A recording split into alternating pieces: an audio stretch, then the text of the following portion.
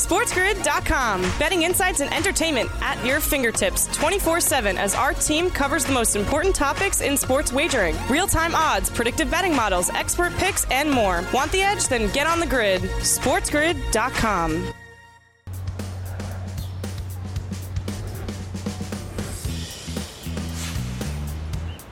Welcome to hour number 2 of the morning after on a Thursday right here on the Spiz Grizz, otherwise known as Sports Grid. Sirius XM, channel 159, the home for Sports Grid Radio on Sirius XM and all across the Sports Grid network. I am Ben Stevens. In this second hour, we go across the sports landscape. A prop perspective for this Thursday night from Tom Vecchio from FanDuel coming up in our next segment. We get an update on the latest as it pertains to the Major League Baseball lockout. It was supposed to be spring training already. Pitchers and catchers were supposed to report. Hope springs eternal. Not right now in Major League Baseball. And then the perspective from the Pelicans in New Orleans from Aaron Summers and some news on Zion Williamson. And maybe some of Aaron's thoughts on the New Orleans Saints heading into next season. An uncertain time for that New Orleans organization. So as we start off this second hour, though, it is time to discuss the Chicago Bulls. I am wearing a red shirt, and I am seeing red at the moment, as the Bulls are as well. They have now won 5 straight games. They improved to 23-8 straight up at home inside the United Center, beating the Kings last night, 125-118. Chicago covering as a 6-point home favorite as well. Their ATS mark at home, 21-10 against the number this year inside the United Center. That is the best ATS home record in all of the NBA. And the reason Chicago is playing so well at the moment, well, that would be one DeMar DeRozan, who is doing things now on a historic rate. 38 points for DeMar on 16 of 27 from the field. He only attempted 1 3-pointer. 2 nights ago, he scored 40 points and didn't attempt a single 3. The efficiency that DeMar DeRozan is scoring at right now is bonkers, especially in today's modern NBA where the 3-ball dominates. Only 1 3 last night, was 16 of 27 in his field goal shooting percentage, and finished with 38 points. His 7th straight game with 35 points or more. And I mentioned history for DeMar DeRozan. And anytime you break a Wilt Chamberlain record, you are doing something very, very right in the history of the NBA, because 7 straight games now for DeMar, scoring 35 or more points while shooting 50% or better from the field. That breaks a Wilt Chamberlain record he set twice, 6 straight games with 35 or more, shooting 50% or better. DeMar has now done that in 7, a new NBA record. DeMar DeRozan has also scored 30 or more in 8 straight games for Chicago. The first time a Bulls player has done that since, yes, you guessed it, back in 96-97, the last dance for Michael Jordan, when he scored 8 straight games of 30 or more points. So DeMar DeRozan is doing things on a bonkers level right now. And again, the efficiency is truly mind-boggling. 38 points, 16 of 27, only 1 3-pointer attempted last night, which he made, by the way. No 3-pointers attempted a couple of nights back, and he posted 40 points, scoring 19 of those 40 in the fourth quarter. Leads the NBA in fourth quarter points so far this season. And it's not just DeMar DeRozan. Nikola Vucevic has been great for the Bulls as well. 21 points, 10 boards, a double-double last night once again. His 9th double-double for Vooch in the last 11 games, and now Chicago sits atop the Eastern Conference, a half-game lead over the Miami Heat. A welcome to our Sports Grid Radio audience here, the second hour of TMA on this Thursday. Sirius XM, channel 159, our terrestrial radio affiliates as well. I am Ben Stevens, seeing red at the moment for the Chicago Bulls. Now the leaders in the Eastern Conference standings. A half-game lead currently over the Miami Heat, who are in Charlotte tonight to take on the Hornets. Miami, a 4.5-point road favorite against a Hornets team that has lost 8 of their last 9 games, only covering twice in that 9-game span. Miami, meanwhile, had a 5-game win streak snapped the other night at home against the Dallas Mavericks, losing as a 5.5-point favorite outright, 107-99. But prior to that, they had covered in 4 of their last 5. And on the road this year, Miami has been very good against the number, 19-13 against the spread. Now, these two teams, some of the highest over percentages all year long in the NBA, but the Heat now 4 of their last 6 games under the total tonight, currently at 224 on the FanDuel Sportsbook. Let's get that updated line now, 224 and a hook on the FanDuel Sportsbook. So Miami under in 4 of their last 6. The Charlotte Hornets over in 3 straight, but they have been on some streaks here. That was a 6-game under streak prior to this 3-game over streak. Prior to that, another 3-game over streak, and prior to that, 4 straight unders for the Charlotte Hornets. A very streaky team as it pertains to their totals and also just winning basketball games outright. Again, 8 of last 9 for Charlotte have been losses, and that would also be 10 of their last 12. So a big game tonight for the Miami Heat on the road, laying 4.5, 19-13 ATS as a road team this year, which leads us back to the conversation around the Eastern Conference, because the Bulls, a half-game lead atop the Eastern Conference standings. The Heat trail by that half game, but both Miami and Chicago, not even the 3 best odds currently to win the Eastern Conference. That would be the Bucks, the Nets, and the Sixers. The Bucks and the Nets, or the Bucks and the Sixers rather, play tonight. But Miami plus 550, certainly some value there. Chicago, the 6th best odds to win the Eastern Conference title at 15-1. The Celtics 11-1, the 5th best price. Boston, a 9-game winning streak, snapped last night at home against the Detroit Pistons. Value in a very competitive Eastern Conference. Value in the prop market up next with Tom Vecchio here on the Morning After. SportsGrid.com. Betting insights and entertainment at your fingertips 24/7 as our team covers the most important topics in sports wagering. Real-time odds, predictive betting models, expert picks, and more. Want the edge? Then get on the grid. SportsGrid.com.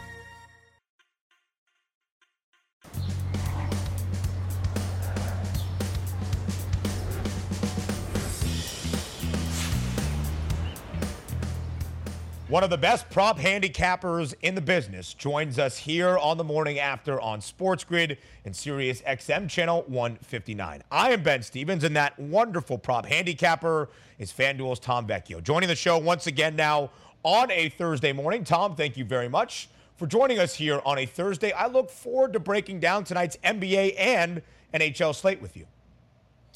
Thanks for having me. Yeah, we're coming up to the end of the first half of the season for the NBA. All-Star break this weekend. We still have plenty of hockey to get to. Obviously, college basketball coming up to at least the most exciting part of the year for me. This is when I get involved, so I'm ready to go.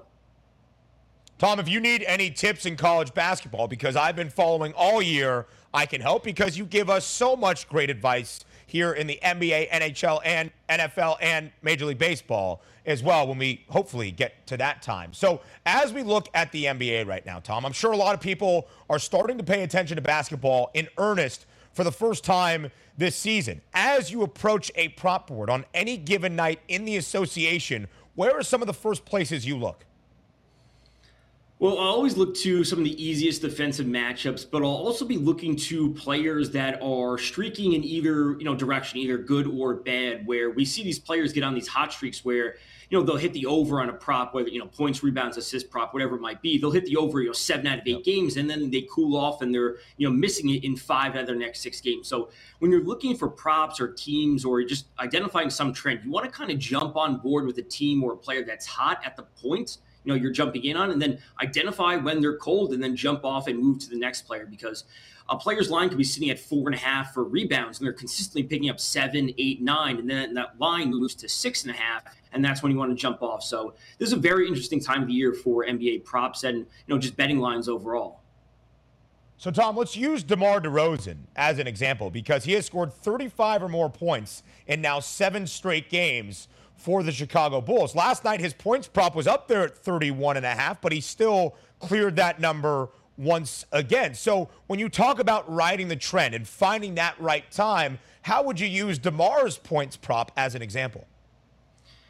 Well, we'd start off with the fact that Zach LaVine is not there for the Chicago Bulls. He's been dealing with some injuries. There's a back injury. It's a knee injury now. And just the volume of shots should be there for DeRozan, because on top of LaVine not being there, there's also no Lonzo Ball. So we see DeRozan being the primary ball handler for them, the primary shot taker for them. And I know you just talked about them. And as I've said before about DeRozan, he's the monster of the mid-range for Chicago, dominating this year. So when we identify the extra opportunities for him simply due to the volume of shots for Zach LaVine just simply not being in the offense, that creates so much more opportunity. And then when a player like DeRozan gets hot, this is a spot that we can go back to him time and time again. So you want to be factoring in the injuries, the potential opportunities for him on a given night, and then, ride that trend.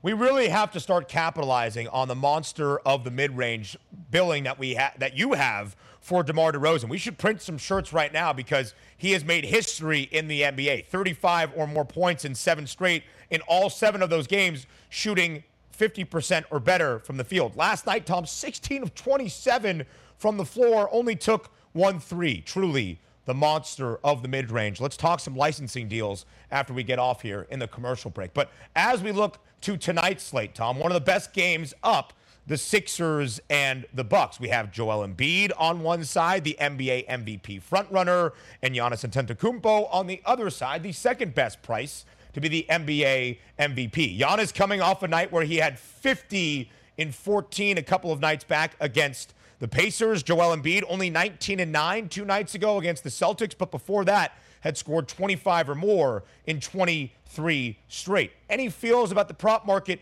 for Milwaukee and Philadelphia tonight? So this matchup overall, it's got a 6.5 point spread, if I remember correctly. I think that's a little bit much. We did see the Sixers get blown out by, 35, 40 points the other night going up against the Celtics. So I think we have to take Embiid's line with a bit of a grain of salt because he only played 26 minutes in that game. Massive blowout. He was just sitting at the end of it. The 6.5 points, I think, is a little bit much. We'd expect the 76ers to bounce back. So I would be willing to take the 76ers at 6.5. I'd almost be willing to look to some of the secondary options in this game, whether it be a Bobby Portis, Chris Middleton, Tyrese Maxey, because it's not like Embiid and Antetokounmpo are going to be putting up 100 points by themselves, although I'm not going to put it past them. But seeing 28 points from one of these players, adding in some rebounds, is a spot that I'd certainly be willing to look. Chris Middleton can always get hot from 3. So the secondary options often have, I would say, slightly softer lines, and that's generally the spot I like to go. Tonight's slate, at least to start, there weren't a whole lot of player props out there, but Bam Adebayo is in a fantastic spot going up against the Hornets.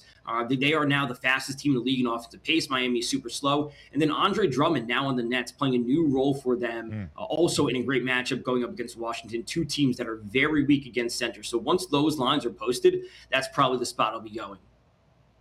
Yeah, Tom, I was going to ask you about the Brooklyn Nets right now. The new look Nets still without Ben Simmons, Kyrie Irving for the most part, and Kevin Durant, that you look to the secondary market. I think that's a great lean for Andre Drummond. Seth Curry has scored 20 or more in his 2 games with Brooklyn, a great spot there. But elsewhere on the NBA board tonight, not a prop, but a total. Which game, Tom, and which way are you leaning on that over-under?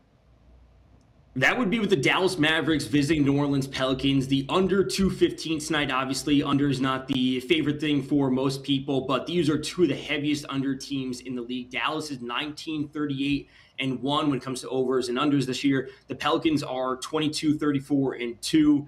We also see both teams in the bottom 10 of the league in offensive pace, and we see Dallas as the 5th best team when it comes to defensive efficiency. They struggled in the early portion of the season, but since Christmas, they have really turned things around. So we're looking at 2 teams that play very slow. Dallas particularly strong on defense. It's the last game before the All-Star break. I don't know if we're going to be coming out with a ton of injuries. So I like the under at 215. If you don't want to be taking the under because some people don't like that, I understand it, but all the signs point to this just being a slower paced, like a 110, 90 finish, and we're not seeing a whole lot of points. Yeah, 2 of the top 4 highest under percentages in the NBA. Nobody has more unders this year than the Dallas Mavericks. But not just the NBA. We go to the NHL on this Thursday evening as well. Tom, where are you spotting things in the prop market for hockey tonight?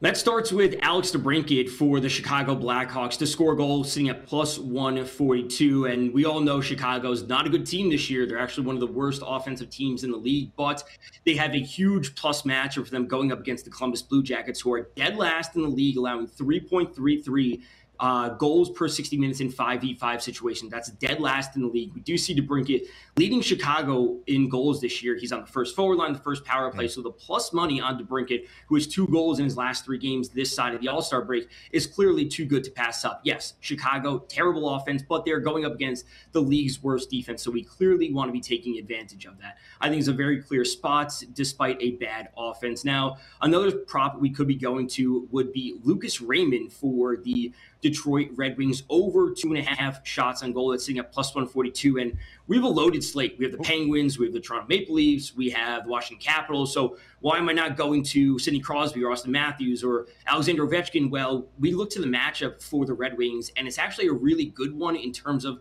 potential shots for them. They are going up against the Rangers, who are one of the better defensive teams in the league, specifically because Igor Shesterkin in net. But Raymond comes in hitting the over on 2.5 with 6 of his last 10 games. And the Rangers are the 5th worst team in the league when it comes to the most shot attempts allowed per game in 5v5 situations. So they have a super strong defense in terms of goals allowed. They're actually just allowing a ton of shot attempts. So the plus money on Raymond over 2.5, first forward line, first power play duties at plus 142. I'll certainly be taking that. 2 hockey props, both with plus money at plus 142. Tom Vecchio finding those spots for you in the NHL and the NBA tonight. The final night of the association until we get to the All-Star break in Cleveland, Ohio as well. Tom Vecchio from FanDuel, the prop perspective as always. Tom, thank you so much for your time. Thanks for having me. Tom was out in Scottsdale. The WM Phoenix Open reports that he was throwing all the beer on the green at 16. I think those are pretty true as well. More the morning after, up next. SportsGrid.com. Betting insights and entertainment at your fingertips 24/7 as our team covers the most important topics in sports wagering. Real-time odds, predictive betting models, expert picks, and more. Want the edge? Then get on the grid. SportsGrid.com.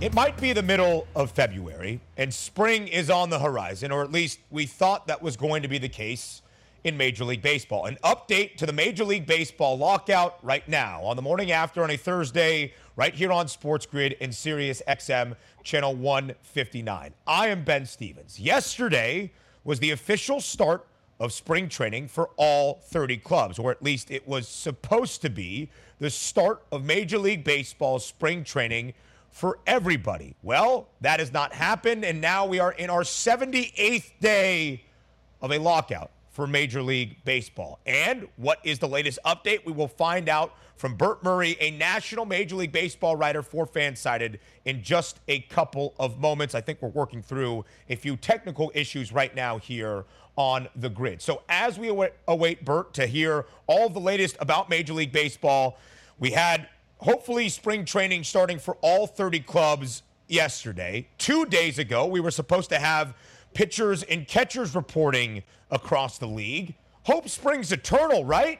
Well, not right now in Major League Baseball. The owners on one side, the players and the association on the other side. And now to help us cipher through this mess, it is Bert Murray, a national MLB writer for Fansided, joining the morning after. Bert, thank you so much for taking the time on a Thursday. You're in Scottsdale, where a lot of Major League Baseball was supposed to be in the coming weeks, and right now, pretty empty out there.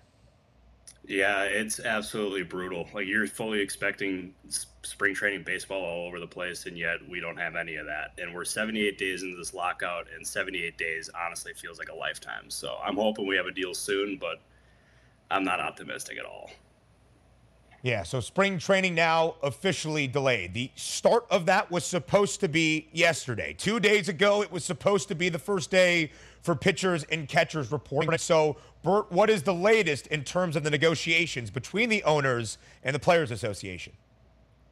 Yeah, every report you hear from people who are involved is that no deal is close. They're meeting tomorrow, or they're actually meeting today at 1 o'clock in New York.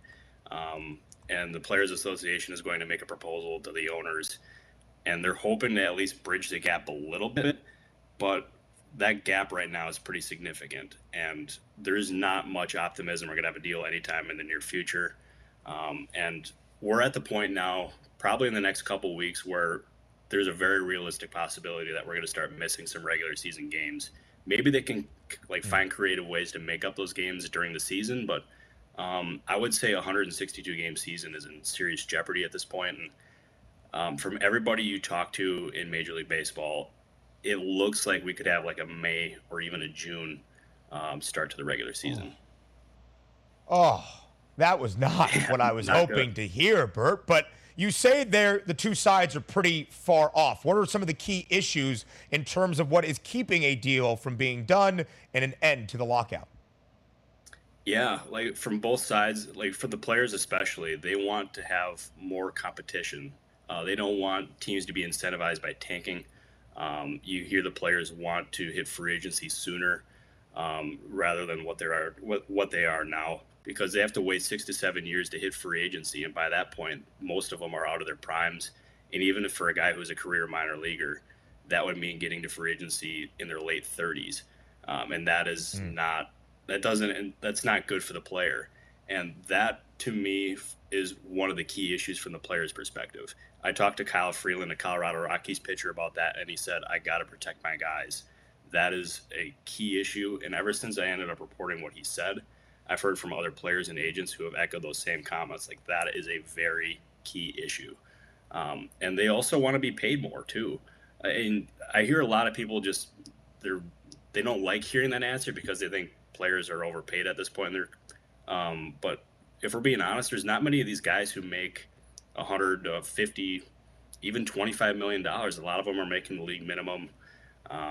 And their careers don't last long. And when you're in Major League Baseball, you want to maximize your worth.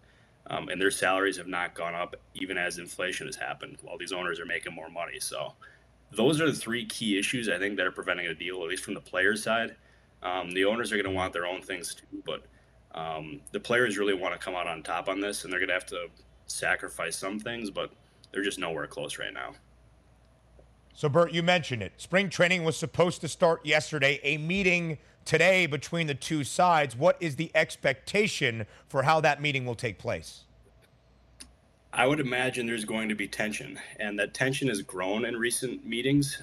We had Max Scherzer and Andrew Miller, who are both in the Players Association, kind of confront some people on the Major League Baseball side. I believe it was Dan Halem, who works in the commissioner's office, about some key things. And that tension is just going to continue to grow, I think. And maybe that eventually results in one side budging. Maybe it's the owners kind of conceding certain things, but I would expect there's going to be more negative reports than positive in the coming meetings. And then we're going to eventually hear some progress. It's not what we want to hear, especially since spring training is supposed to start right now. But I seriously believe we're going to end up probably hearing reports of progress by the end of the month. That doesn't mean a deal is going to be close, but any sign of progress is going to be a welcome thing in my book. So, Bert, now in the 78th day of the lockout, progress might be on the horizon. Do you think the two sides are any closer now in the 78th day than they were on the first day? If they're closer, it's not by much. They've agreed at least on certain things, like the universal DH is one. Like, that's something Rob Manfred admitted in a recent press conference, which that was the expectation going in. But a lot of these key issues, especially on the economic side, they're not close at all. So if they are closer, it's not by much, which at this point in the season, that's not very, or at this point in the offseason and even in the lockout, that's not a very welcome thing. So hopefully progress on the horizon. Bert Murray joining us here on The Morning After, a national Major League Baseball writer for Fansided, providing the latest on the MLB lockout that continues into its 78th day. Spring training officially delayed. Regular season might be next. But Bert, let's say that progress does happen out of this meeting today over the next week or two. What would the timeline look like when a deal is done to have spring training, the ramp up, and then leading us in to regular season action? Yeah, it's going to end up being, as soon as the deal is reached, it's going to be a sprint to get to the spring training facilities. You're going to end up having, it's not going to be instant games. It's going to be, first these players get in, they're going to have to get all the physicals done, they're going to have to get all their equipment done, and that's going to take some time.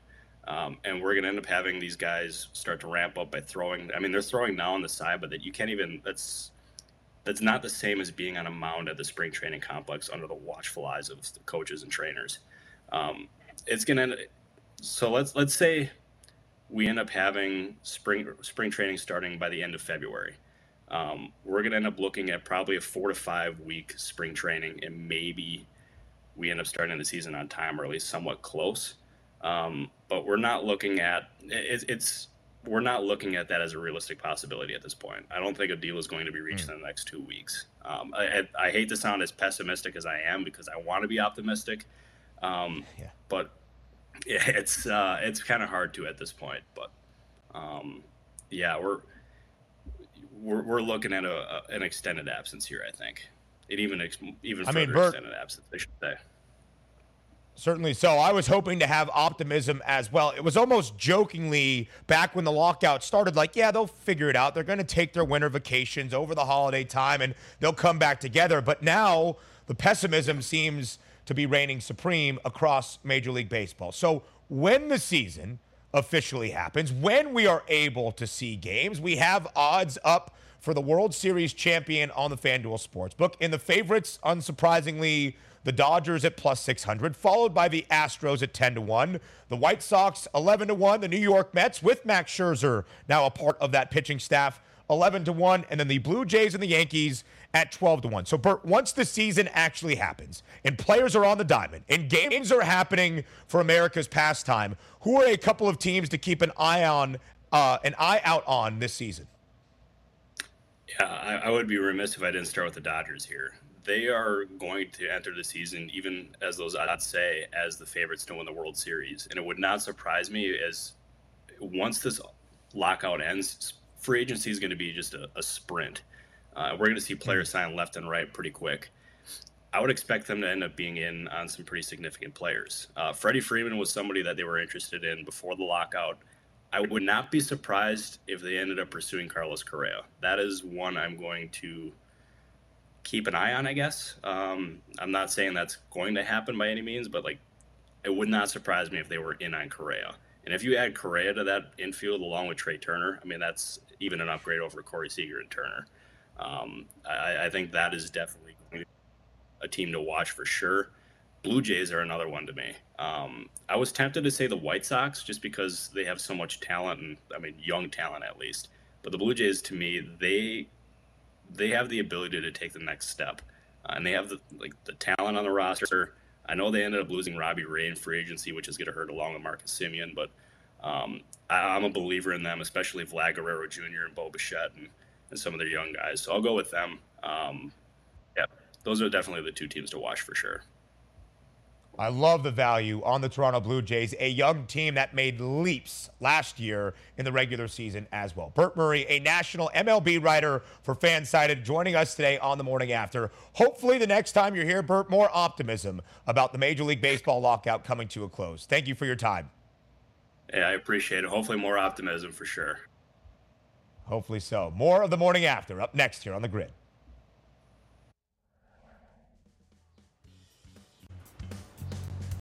SportsGrid.com. Betting insights and entertainment at your fingertips 24/7 as our team covers the most important topics in sports wagering. Real-time odds, predictive betting models, expert picks, and more. Want the edge? Then get on the grid. SportsGrid.com.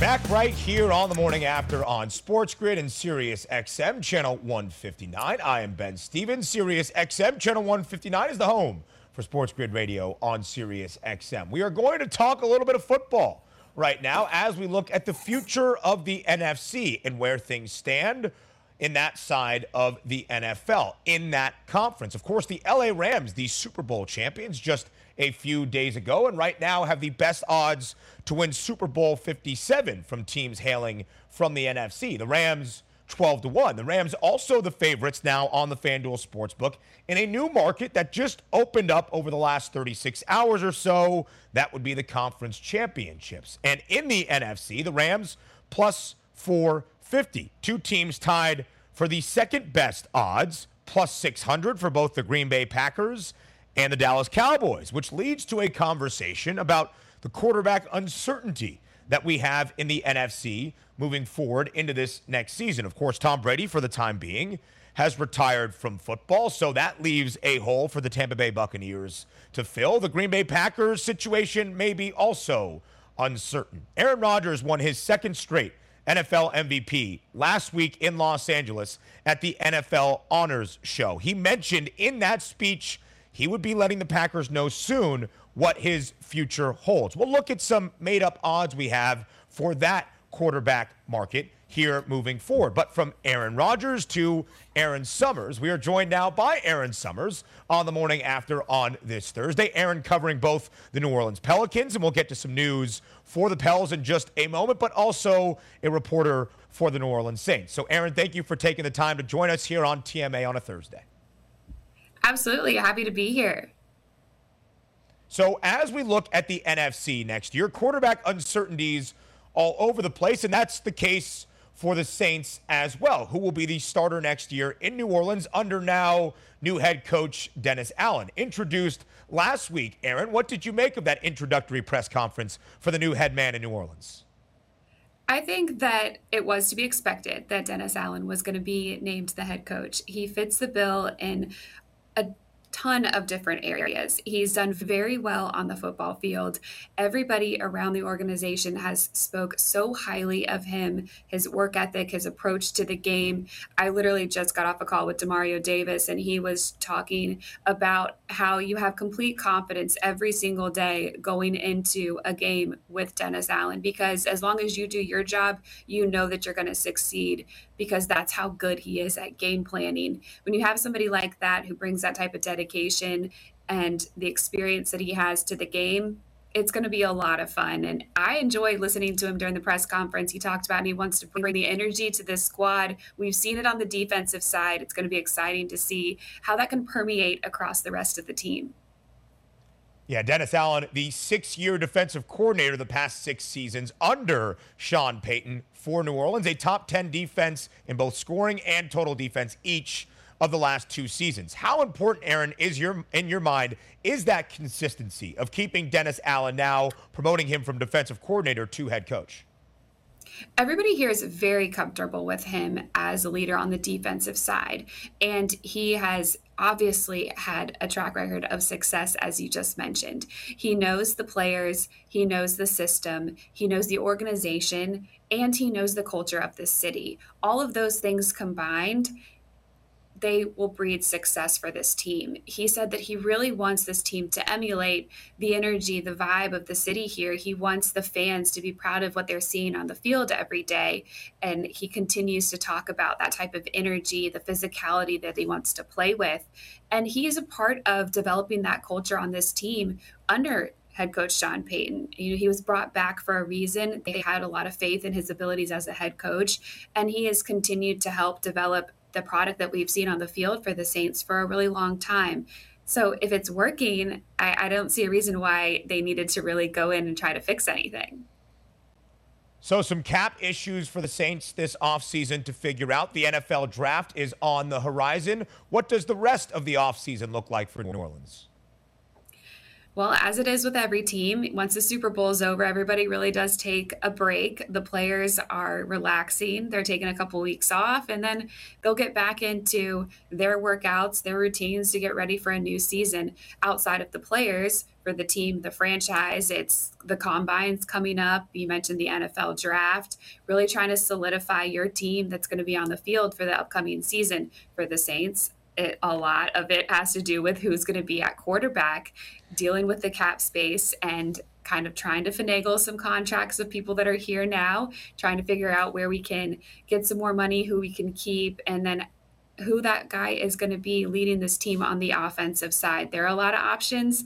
It is going to be a hot topic across the league for a lot of teams. It's not just the Saints that are dealing with this. So it's going to be a lot of fun this offseason to see how some of these teams, the quarterbacks, everything shakes out. Yeah, the Saints right now 34-1 to win Super Bowl 57, 17-1 to win the NFC Championship as well. Aaron, in my opinion, it's a very up in the air NFC South division. I think some of that chaos could certainly help New Orleans moving forward. But as you see with the flags behind her, Aaron Summers joining the morning after on this Thursday, not just covering the New Orleans Saints, but the New Orleans Pelicans. And Aaron, we got some news yesterday, an update on Zion Williamson. It is feared now he might have to have a second surgery on that right foot. What's the latest with Zion? So I think that the news that came out yesterday is a little bit of speculation. Everybody expected some news this week because Executive Vice President of Basketball Operations David Griffin mentioned in his post-trade deadline press conference that Zion Williamson, who has been continuing to work out in Portland, is going to have some more scans done at the end of this week or early next week. So people are anticipating something coming out. And so that starts people digging to try to figure out what that information may be. It's interesting because there is a lot of conflicting reports out, even from the same news entity, saying that he is going to need surgery or he'll be back after the All-Star break. Obviously, nothing has been confirmed or reported by the team or Zion himself, and we are awaiting the scans to come back. Word from probably would be David Griffin again on how Zion's been progressing in Portland and the work that he's been putting in. All signs point to the fact that he wants to be with this team. He's excited about this team, and he was really, really excited about the pickup of CJ McCollum. Yeah, Aaron, you're around this team every day. Would you say you're optimistic that Zion Williamson could return to the court this season? Yeah, I would say that if everything goes well medically, then he will be with this team on the court this season. Obviously, it depends on how things have been progressing. It's been a slower ramp back up for him. He's had some complications over the last several months. The last time that we really heard anything was in December prior to this past week. So it's going to be interesting to see medically if he gets cleared and then how long it does take for him to really get back into playing shape. And we've seen it throughout the season with other players on this team. They miss a few days or week for injury, for COVID purposes. It does take a little while to get your legs back underneath you. Somebody who hasn't been on the court playing 5-on-5 for as long as he has may take a little bit longer. So, Aaron, the All-Star break on the horizon for the Pelicans, but first a game tonight against the Dallas Mavericks. What's the breakdown for tonight's matchup against the Mavs? Well, everything goes through Luka Doncic as far as the Mavs go, so he is going to be the point of focus. And for the Pelicans, it lies in ball containment. They have not been consistent on the defensive end, and that's really where they need to put their focus and their energy tonight to try to limit what the Mavs do. They're a very good team, and the Pelicans have been trying to figure out a way to find their rhythm with the change in personnel after the trade deadline, taking a few parts away and then adding a few players as well. It's going to be a slow process for everybody to get their bearings and figure out what each person likes to do, spacing, who likes to cut where.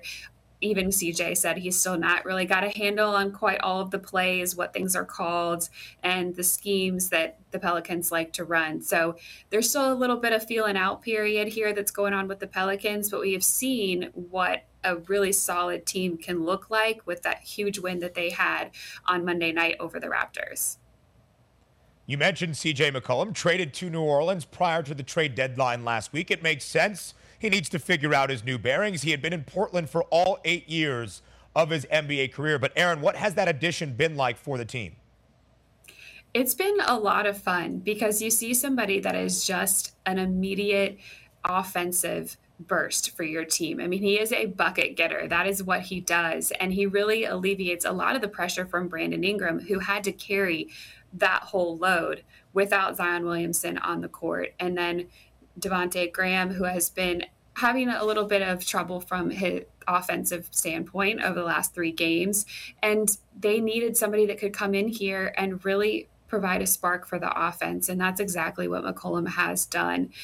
It's going to be a trade-off. Obviously, on the defensive end, you lose somebody like Josh Hart, who was so good defensively, for some more offense. But I think that you have to look at the big picture here and know that if you're going to make a play, you want to get into the play-in, they're right on the fringes now, then you need somebody that's going to be able to come in here and really help you offensively.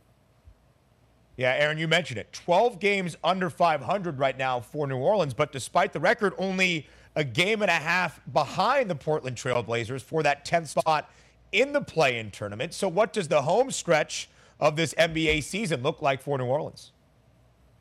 Well, we've been on a 6-game homestand here, and going into the All-Star break, I think it's been good to have the team here together to really try to develop some of that chemistry that we were talking about after the trade deadline. Then they're going to go into the All-Star break, get a little bit of time to get healthy, relax, step away from the game a little bit, and then come back in and really hit the ground running. By that time, CJ should be up to speed. He said himself it would take about 5 games for him. Tonight will be in. He'll come back, and I think that things will be a lot smoother as long as they're being able to bring it on both ends of the court.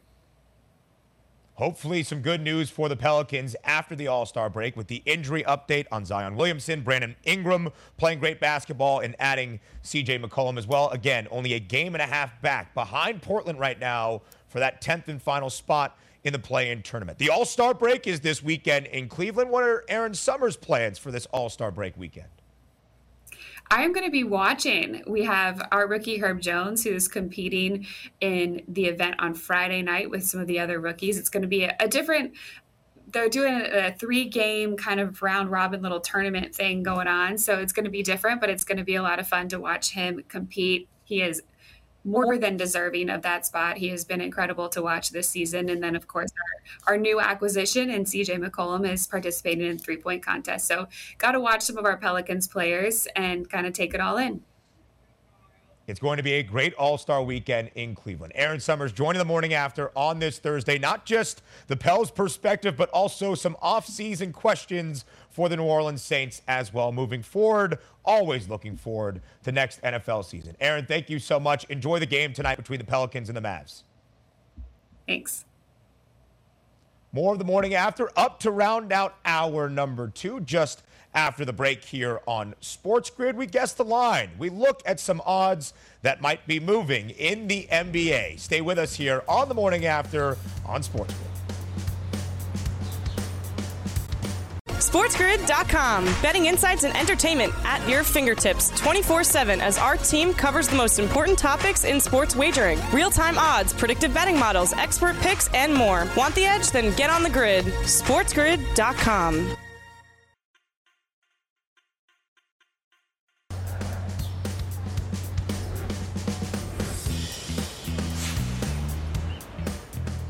Closing out our second hour together here on a Thursday on the morning after on Sports Grid. Sirius XM, channel 159, the home for Sports Grid Radio on Sirius XM and all across the Sports Grid network. I am Ben Stevens. A huge matchup tonight in the NBA in Milwaukee, Wisconsin. The reigning NBA champion Milwaukee Bucks host the Philadelphia 76ers. A 6.5-point spread in favor of Milwaukee against those Sixers. A huge game on the final night of the NBA heading into the All-Star break. Might the odds move at top of the Eastern Conference? We'll look at that right now and guess the line.